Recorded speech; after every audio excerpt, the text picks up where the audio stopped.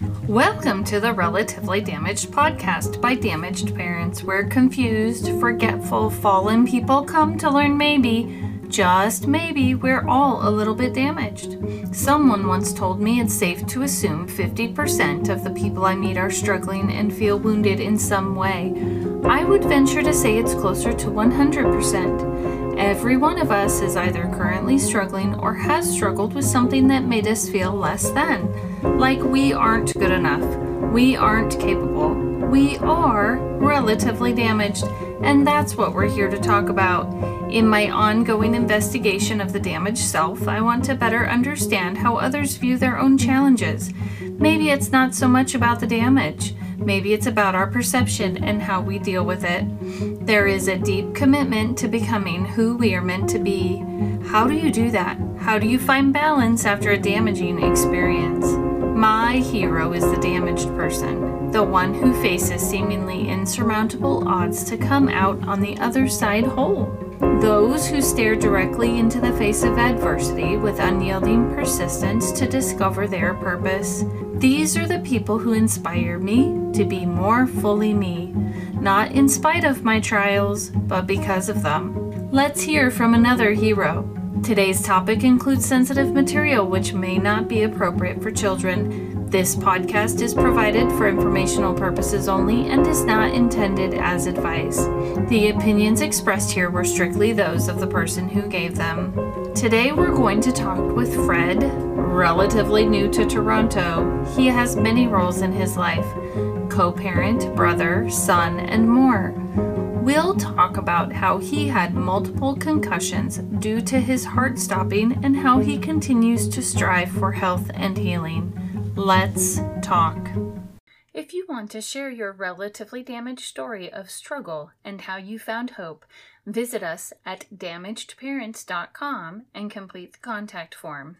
Welcome to Relatively Damaged, Fred. I'm so glad you're here, and you've already been giving me a tough time, so I think we're going to have some fun today. What do you say?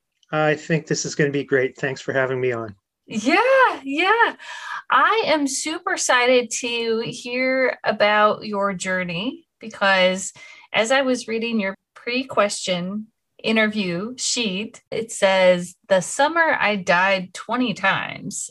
And then I scroll down a little bit and I really started laughing. I don't know if you've ever heard of the movie Tin Man with Zooey Deschanel. It's actually like a mini series. And when I read "A wicked storm is coming your way, learn to stand and say, 'Move aside, loser, I'm the wicked storm,' I just about fell out of my chair." Tell us where that came from. It's just an attitude I've had to develop over time because so many unusual things have happened to me medical-wise. A lot were diagnosed. The large majority weren't diagnosed when they should have been. And my parents also had very, very difficult lives. So I sort of learned how to be resilient through osmosis, just watching them fight their battles.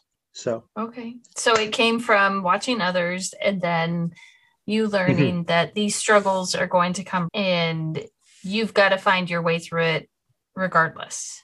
And everybody has their own path in life. I think, was it Scott, the soldier that you interviewed? Yes, Scott Spears. I think through his talk about meditation and things like that, I think it's sort of a similar principle. Everybody's got to find their own path. And one day your path is this way and the next day your path is that way. And you have to adjust to it. Yeah, which I think for me has been hard. I mean, even when you're in that struggle, I'm thinking it's still hard for you. I could be wrong. And how do you do that? I mean, do you get to a point where you realize, oh my gosh, this is so hard, and then pivot? Or how does that work in your life? It depends on the day. But I remember talking to one therapist and I was like, why is life so hard for me? And he's like, duh, because life is hard. So I have a much better therapist now. Her code name in the book that I'm writing, The Summer I Died 20 Times, is Dr. Plie. She used to be a ballerina. Okay. And then she's been just amazing helping me through this. And I've got an amazing community of friends that I couldn't have gone through this without. So it's making sure you find the right people, good people to surround yourself with that do all these amazing little things. Like you come home from the hospital and you don't have to worry about cooking for them. But I think a big part of it is making sure you try and keep the right attitude. So I think we talked a little bit online about intermittent fasting. I'm a moderator in a very big intermittent fasting group. And one of the most common pieces of advice I give on the group is you have to feed your brain as well as your belly. Okay. And you have to keep listening to podcasts and learning and doing all these supplemental things that sort of inoculate you. It's kind of like your vaccine against how bad you could potentially feel. Right. So when you go and listen to stories of struggle and find out how other people got through it, that's helpful to you? It is. Even if I can't adapt to a certain strategy, I can't meditate because of my various brain injuries. If I try and meditate, I just fall asleep. So it's not, unless I want to take a nap, that's not really helpful. So, and that's just not something I'm ever going to be able to do. And if I go to Dr. Plier and we start to talk about this every so often, because it'll come up like every 6 months, do you want to give it another try? And I just fall asleep in her office. So it's just something that's not going to work for me. Right. I bet you walk out of those appointments refreshed. And exhausted. Oh, really? Yeah. When I first started seeing her, it was a lot because I don't have a lot of nonverbal ability to read nonverbal. Mm-hmm. And I've come a long way with that. So, it's a constant session of 60 or 90 minutes trying to learn a new behavior or trying to reformat your brain to see something new that you haven't been able to see before. So what we've learned is a lot of people, or most people, process their nonverbals in the background. It's not in the forefront of their mind. So because I don't have that ability to a large degree, I have to think about it consciously along with everything else that you're trying to think of consciously. So it made me understand why when I was driving, I was just exhausted because other people watch the road and I'm driving and everything that needs to be processed. Where's the other cars? Can I change lanes? Where's the stoplights? And what speed should I be going? They learn to process that in the background. And I have to be aware of it all the time. So many things that I did just left me in a permanent state of exhaustion. Yeah, that sounds exhausting. So explain to us the struggle, because from what I understand, there were some things that you weren't diagnosed with as you were growing up. And then there were some other things that came along the way. Can you tell us what those things were so maybe we can have a better understanding of what you're talking about? Sure. So I have a combination of ABIs, acquired brain injuries, which are the ones that come, you're born with, or you have a stroke or something. And that's what happened to me. We learned eventually when I was born or just after I was born. They believe I had a stroke, but nobody diagnosed it. And so I had all these difficulties as a child that nobody recognized that I was having these difficulties with. And then when I was 5, I took a real serious header while playing with a friend of my sister's. And I still have the lump you can see on my forehead. So that was like concussion number 1. And back then you didn't have any protocols for concussions or anything like that. So I was just sort of left on my own until I was in my early 30s. My sister was hanging out with this woman whose husband was a PhD, and he worked with people with learning disabilities. So they convinced me to come in and get tested, and I got tested. And they diagnosed me with a right brain dysfunction. So I forget the exact percentage, but my right hemisphere was performing at something like 50% of what it should have been. Wow. So it leaves you with a deficit all on your left side, just like when you have the stroke. Okay. So because the right side is injured, and it's not even that, because I'm hearing deficit. So do you have paralysis and things like that on that side of your body, or what? How does it show Yes, for you? But we're not at that part of the story yet. Okay, I'm jumping ahead. I'm kidding. So yes, I do have, it's called hemiparesis. So hemi means half. So half of my body vertically has been affected by this. So my left eye is legally blind. Nobody's been ever able to tell me why I can't see out of this, but now we know. my fine motor skills on my left side are just trash. Okay. Normally I think these are the numbers, like your dominant hand is at X and your non-dominant hand will be like 30% less in fine motor and capabilities and stuff like that. My dominant hand is like 50% of what it should be. And my non-dominant hand, as I said, is just trash. I can barely do anything with it.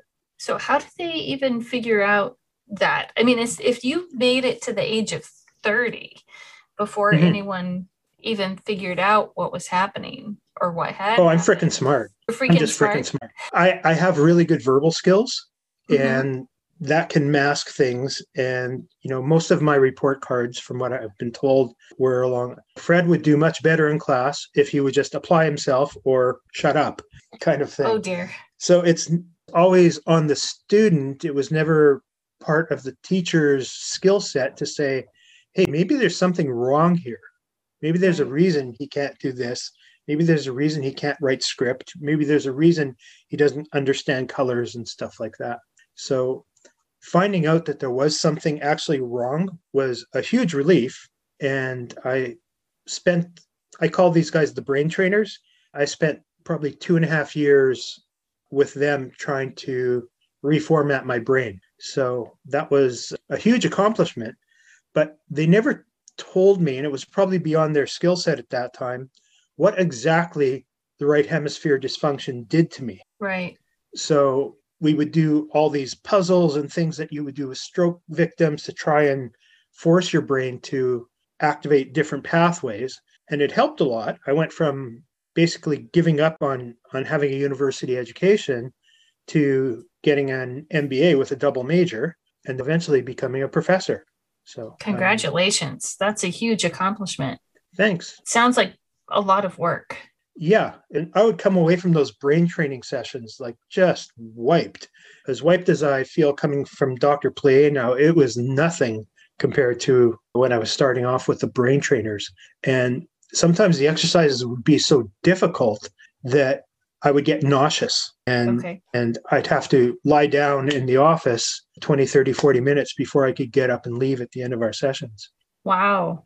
That's really hard. And you kept pushing through this. Yes. And, it was a goal. It was supposed to lead me to an end, but it sort of only took me part of the way there. So I still had a bunch of dysfunctions. I didn't gain any extra abilities with the left side of my body. My vision didn't clear up or anything like that, but I was much better than I was before. And then I started working with Dr. Plier, and then the storm came. Tell us about your storm. The storm came in the summer of 2009, and this is the basis for the title of the book, because that summer I did actually die 20 times. We know for a fact my heart stopped for a significant amount of times, at least 20 times. It started with me thinking I was just passing out randomly, and they couldn't find anything in the hospital. I'd go and they would do the standard tests. So here's a fat white male.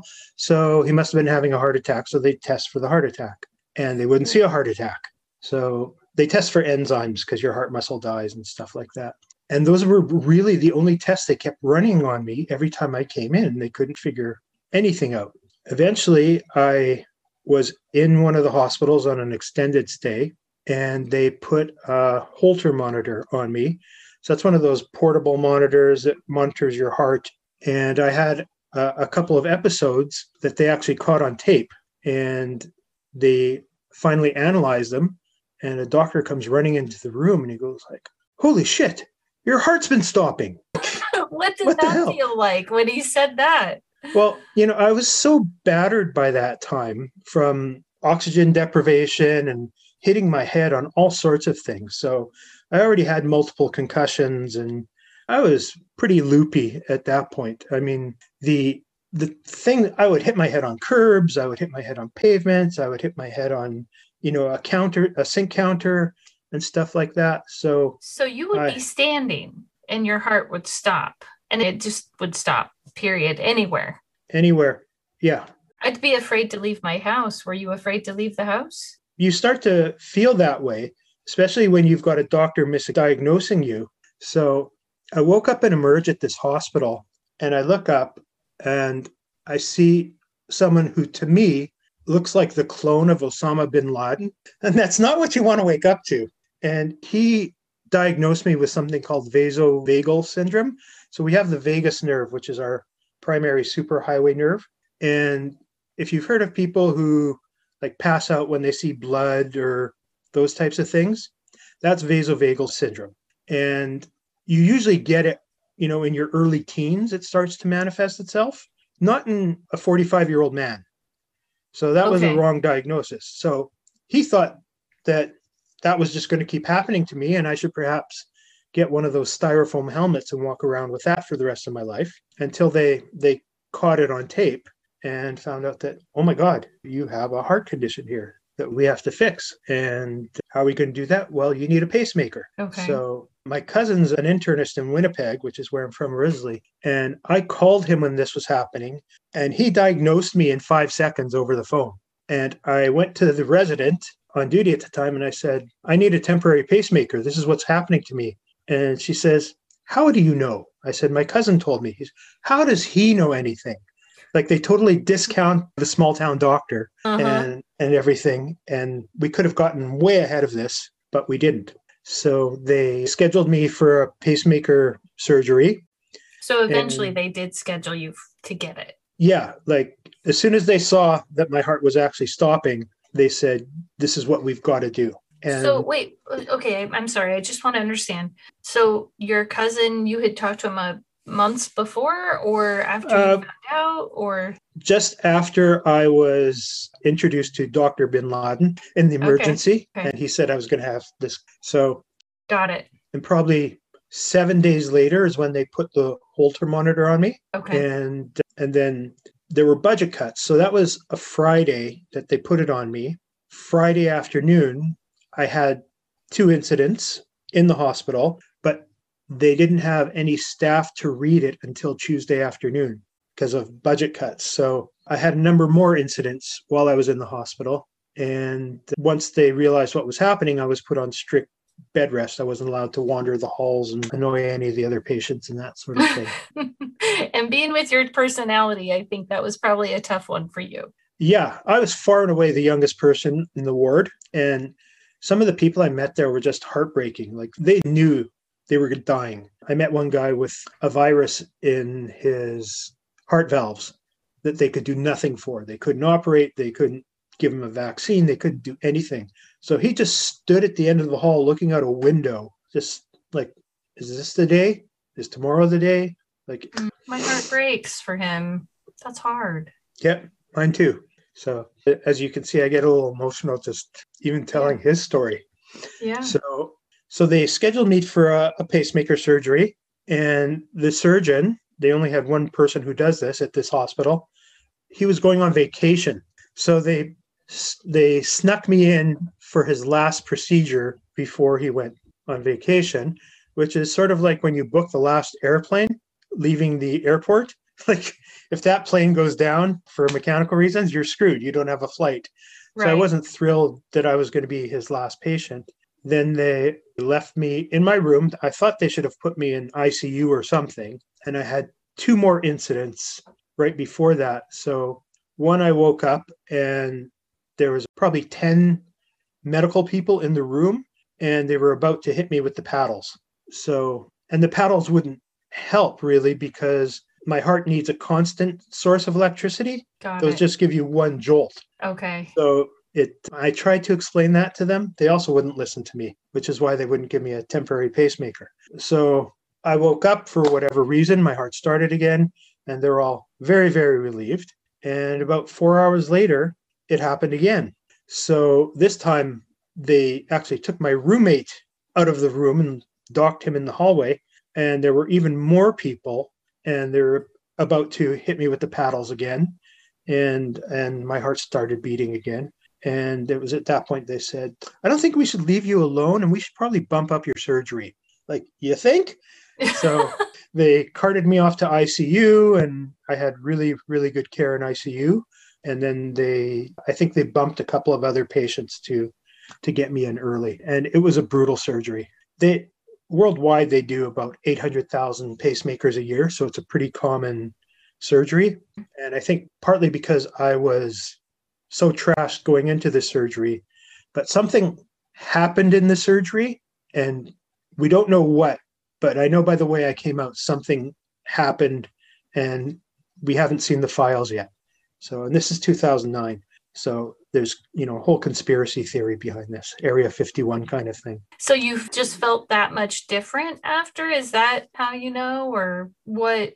If you want to share your relatively damaged story of struggle and how you found hope, visit us at damagedparents.com and complete the contact form. So you've just felt that much different after? Is that how you know, or what? Yeah. What? I mean, think the worst hangover you've ever had and multiply it by multitudes. Okay. So I eventually got a really good cardiologist closer to where I live. And I asked him if I should have been that trashed because I've seen like 80-year-olds coming out of the hospital the next day and they're just like all perky and happy and everything. Nothing like I was. And he said, yeah, something wasn't right with what happened. Okay. And you're still waiting on those files. Which may or may not come. But I've seen other files from my other surgeries, and they really gloss over most of the stuff that goes on. So my next surgery was even more fun. So you had to have another one. I actually have 2 functioning pacemakers. Okay. Because they keep failing on me, and I'm 100% dependent on the pacemaker to stay alive. So when it fails, I fail. I'm told there's like only 8 people in the world who have simultaneously functioning pacemakers. It's a real oddity. It's part of my story. So hopefully I'm going to end up in the New England Journal of Medicine or something. That would be fun. I didn't even know that was possible. Do you know how that works? Or they're just both working at the same time so that if the heart stops, or I don't know really how they work. So I can give you a quick pacemaker lesson, or at least my pacemaker. Yeah. So there's dozens of types of pacemakers that do different things. And then there's defibrillators, which are like the paddles. I don't have a defibrillator. I just have a pacemaker. And my condition is called a full AV block, atrial ventricle. So there's a little node in your heart muscle that sends electrical signals that tells your atria to beat, and it pushes the blood into your ventricle, and then it tells your ventricle to beat to push the blood out into your body. Something was going wrong with that transmission system. It was dying. And when it started to go clunk, I was getting maybe 5 heartbeats a minute. Wow. And then fully stopped. So the pacemaker replaces that. The pacemakers can sense things. So they know, like, if you want to ride your bike, your heart has to beat faster. If you want to go upstairs, it has to beat faster. When that ceases, it knows to go back to normal. So thank you. I appreciate that. You're welcome. So about 4 years later, all my symptoms started happening again. And because pacemakers almost never fail, nobody knew what was going on. But I ended up in the hospital again, and they figured out that one of the pacemaker wires was cracked. The insulation cracked. And they think something, this is back to the conspiracy theory, Area 51, something must have gone wrong in the first surgery where they somehow put a tiny crack in. They had difficulty threading the wire through the veins, and it got worse and worse and worse. So I had to go in for second surgery, and the simple plan was they were going to put in a new wire. When that happened, I coded. I didn't realize they do this while you're awake, because my first surgery, I'd been fully asleep. Wait, they've got your chest open and you're awake? Yeah, it's just a little slice. It's not like open heart. So okay. I think it's a slightly more powerful kind of lidocaine that you use when you're getting your teeth worked on. But I wasn't comfortable right from the get-go for a lot of reasons. And I started having a little bit of anxiety, and they started to open me up, and I knew the pacemaker was failing right then. And I said something like, oh, fuck, I'm gone. And then I was gone. And it was just the craziest scene that you could imagine. So if you think when you see one of these scenes in an emergency room or an operating room in the hospital, that everything they need is right where they need, and every person is right there and stuff, it's not. It's just bedlam. It was total bedlam. Yeah. So they aborted the surgery. They did give me a temporary pacemaker at that point in surgery, but they have to go through your femoral artery. Okay. That's in your leg, right? Yeah. So they thread the new wire up through there, somehow ending up in your heart. But because I was in emergency surgery for this, they didn't have time to use antiseptic or to freeze me. So if you want to know what it's like to get speared in the groin, I can cross that off my bucket list. That was unbelievably painful. So I couldn't imagine. yeah. So they tried again 7 days later, and they could not thread the new wire through the vein. The vein had collapsed. And so that's why they're guessing something happened in the first surgery that compromised the first pacemaker wire and led to this storm. So my 20-minute procedure ended up taking 3 hours. The surgeons were on the phone calling surgeons around the world saying, what do we do here? And this is a really good hospital I was at. So it was kind of crazy, but they got me up and walking. And then it happened a third time. I can't believe that's crazy. And then it happened a fourth time. So, oh, man. Okay, I've got to ask, how were you feeling on this journey emotionally, right? These things are happening to you, like unheard of things, and not just once, but more than once. Were you ever feeling hopeless or desperate, or what were your feelings? well, I think in a way, it's sort of a blessing from all my head trauma and things like that. So I've never been super in tune with a lot of emotions. I'm much better now. I remember when I started with Dr. Plier, she would give me this paper that they use with like 5 and 6 year olds, and it's got all these different faces. It's like, This is happy, this is sad, this is angry, this is perturbed, and all these things. Like a 6-year-old would know what perturbed is. So you could see what it looked like on the other person? Yeah, and try and imprint it. Okay, so you're trying, by understanding them, trying also to get an understanding of what's happening inside of you. Yes. Okay. So that would be difficult. Just as an aside, there was one square in the middle of this thing for 6-year-olds that was drunk. I didn't realize drunk was an emotion. I didn't either. She's like, I've never noticed that. Oh my God, we've got to get that out of there. Yeah, so. That's funny. I love that you see joy in every moment. It really does seem like that. I try. I'm pretty funny. I mean, I've done some improv. I've done some stand-up. I think just with our banter, a little bit witty. So yeah, it does help. So, well, yeah. So it sounds like that would be a real benefit, though, to not be in touch with that emotion, because it would be quite devastating. I think even from the emotional perspective, if you're not having it, then, I mean, those situations that you're describing, I would be terrified in. I think I was too shocked and too PTSD, too post-concussion syndrome to really process it until much later. And I think when I started writing my book and really got into it and started reliving some of these experiences, it was making me very sad and very angry and very grateful. And all these things were coming, which makes writing a book, which is hard, even more exhausting. Yeah. So it's been quite an adventure. It sounds like that would also help you, because those feelings were coming up. Maybe Dr. Play was able to help you identify what that feeling meant to you. We haven't really worked on anything like that. A lot of what we work on now is more interpersonal stuff. I was in this situation, this person said X, I said Y, blah, blah, blah, and somebody seemed upset.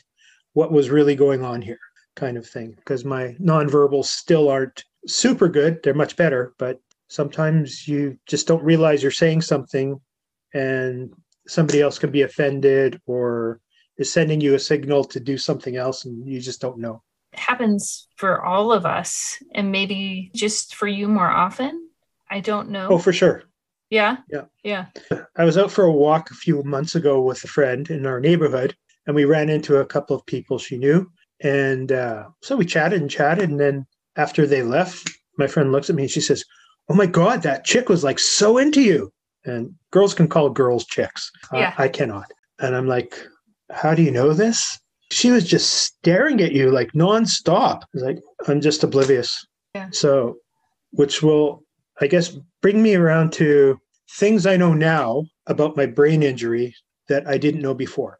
So I have something besides the hemiparesis, I think it's called aphantasia, which is I don't have the ability to visualize. So for most people, if you say, visualize your favorite ice cream cone dripping down on your hand, you can see it just like you can see the recording or real life. I don't have any ability to do that. So it made me understand why my friends have such vivid memories of adventures we were on, and I don't. I can remember facts, but I can't.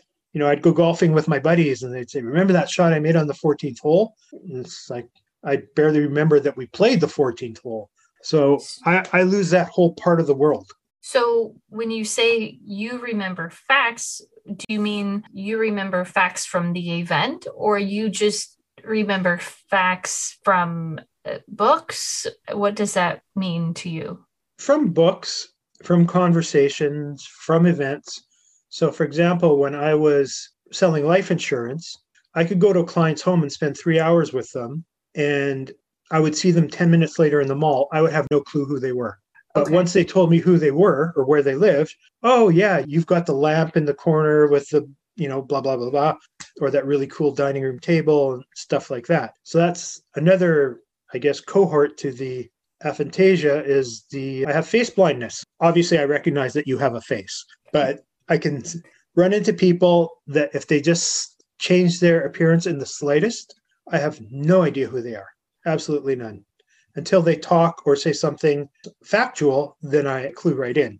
So if I were to run into you or talk to you again, it would be helpful if I reminded you that we had this conversation. Absolutely. Okay. That's actually really helpful to know, because I guess I don't always think about what could be happening in someone else, right? Mm-hmm. And I think part of that's just being human. Definitely. And yet it helps me to understand that if that's what you need, then the next time we communicate, I need to remind you. So does that include an email or a Facebook chat? I mean, in any situation, hey, this is who I am. Do you remember? Tell me what level you would need. People I know, like family members and stuff like that. But even the friend that I went on this walk with, right. I mean, we're neighbors. We know each other very, very well. I was outside the house talking to somebody else the other day, and she came walking from down the street, but she was wearing clothing and sunglasses. I had no clue who she was until she started talking to us. Got it. I could hear her voice and recognize things. Some people I'm better with than others. Maybe don't take it so personally when someone doesn't recognize you in a totally different environment from which they're used to seeing you in, or if you've changed your appearance significantly. That actually makes sense. That makes a lot of sense, because if I walk around with this expectation that people are going to remember me, and yet what if their brain works similarly to yours? Then or doesn't work. You're so witty. Then I don't have to take it personally, because I'm more likely to take it personally. And I'm not sure with your brain dynamic, do you take things personally? Not so much. Right. So it would be that would be a foreign idea to you, right? Yeah. And I don't know if you've ever been with someone and they try to introduce you to a third party, but they don't tell you who the third party is because they don't remember the person or the person's name or anything like that. So it's actually pretty common. So if I'm in a situation like that where somebody doesn't introduce me, I'll just say, "Hi, I'm Fred. You are," to take the pressure off, because it is an awkward social situation all around. And if I don't recognize somebody, I'm like, "Please help me out. I'm having a moment." I don't go into the whole, "Who the hell are you?" Right. And it's okay not to recognize someone. And I think, at least for me, that I get more mad at myself for not being on point, if you will, or being perfect, that I don't give myself that grace. And it sounds like you've learned to just be like, hey, this is just how my brain works. And you might even Mhm. reintroduce yourself and say, hey, I'm Fred. And they may be like, oh man, take off their sunglasses. And all of a sudden, maybe you recognize or you hear their voice and they say that. More the story, right? Not the sunglasses Yeah. coming off. And then it's like, oh, okay, yeah. And then they get it. Yeah. I'm pretty recognizable because I've got this flaming orange hair and, I'm stocky build. And so people tend to remember me. It's not Right. often they don't remember me.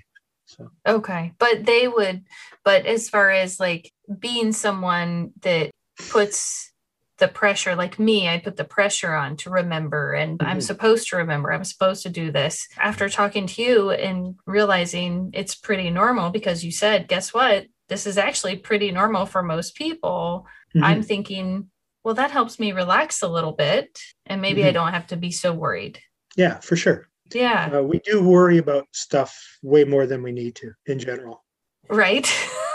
So, like, I had probably 2,000 students over my teaching career, and I could not tell you the name of one of them.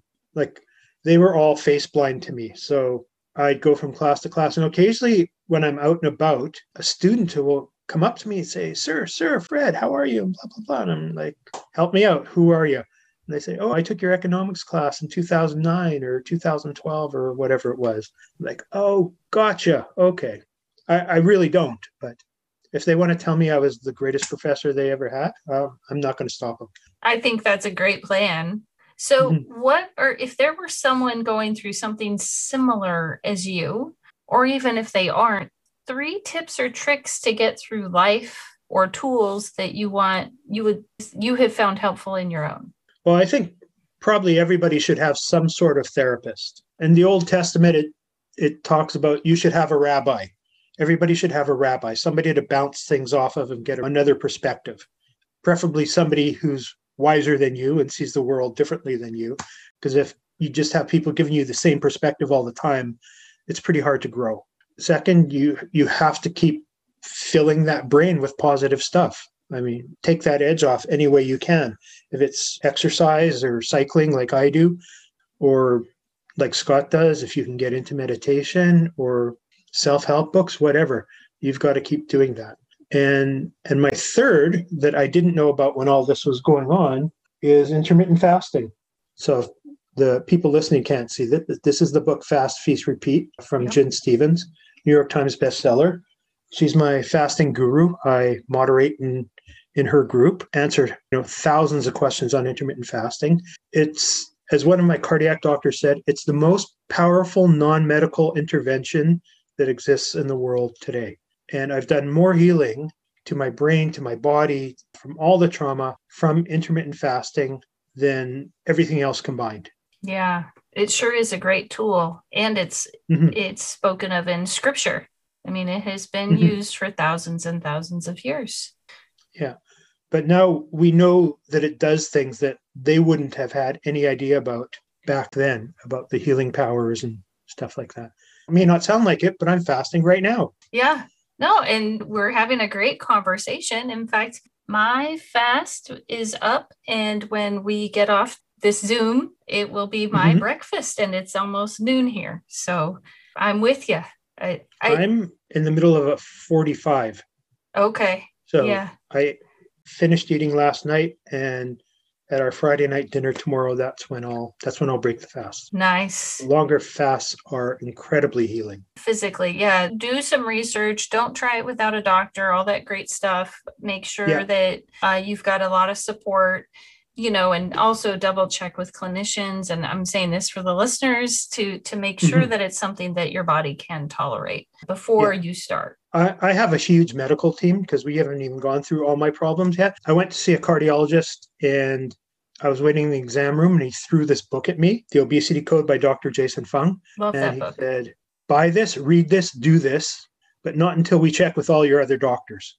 So he had to send a letter out to 6 other doctors getting the buy-in from all of them. That's awesome. So you've got a team that's supporting you, and it sounds like you noticed a difference, that you do feel better physically and you have more energy, I'm thinking. My brain is clearer. I've lost a ton of weight. I don't know exactly how much because I don't weigh, But I think when I started this intermittent fasting almost 3 years ago, I was a size 48 pant, and I've just ordered size 38. Congratulations. Thank That's you. an amazing feat. And so, yeah, having all that extra weight off probably makes it easier to move as well. Yeah, I don't have an ache or pain in my body anywhere. And I played hockey, I played rugby, I played football. I was fat. I mean, at one point, I was 340 pounds. So my body took a real beating. And today, there's no evidence of that whatsoever, That's awesome. except that I keep dying. Well, I'm sure glad that I got to meet you between dying times. Thanks. You're welcome. I got a smile out of you. Thank you so much for being on the show today, Fred. I've really My enjoyed pleasure. our conversation. Thanks for having me. If you want to share your relatively damaged story of struggle and how you found hope, visit us at damagedparents.com and complete the contact form. Thank you for listening to this week's episode of Relatively Damaged by Damaged Parents. We really enjoyed talking to Fred about how he has learned to manage his challenges. We especially liked when he explained how intermittent fasting has helped him, with the right clinical team, to unite with other damaged people. Connect with us on Facebook. Look for Damaged Parents. We'll be here next week, still relatively damaged. See you then.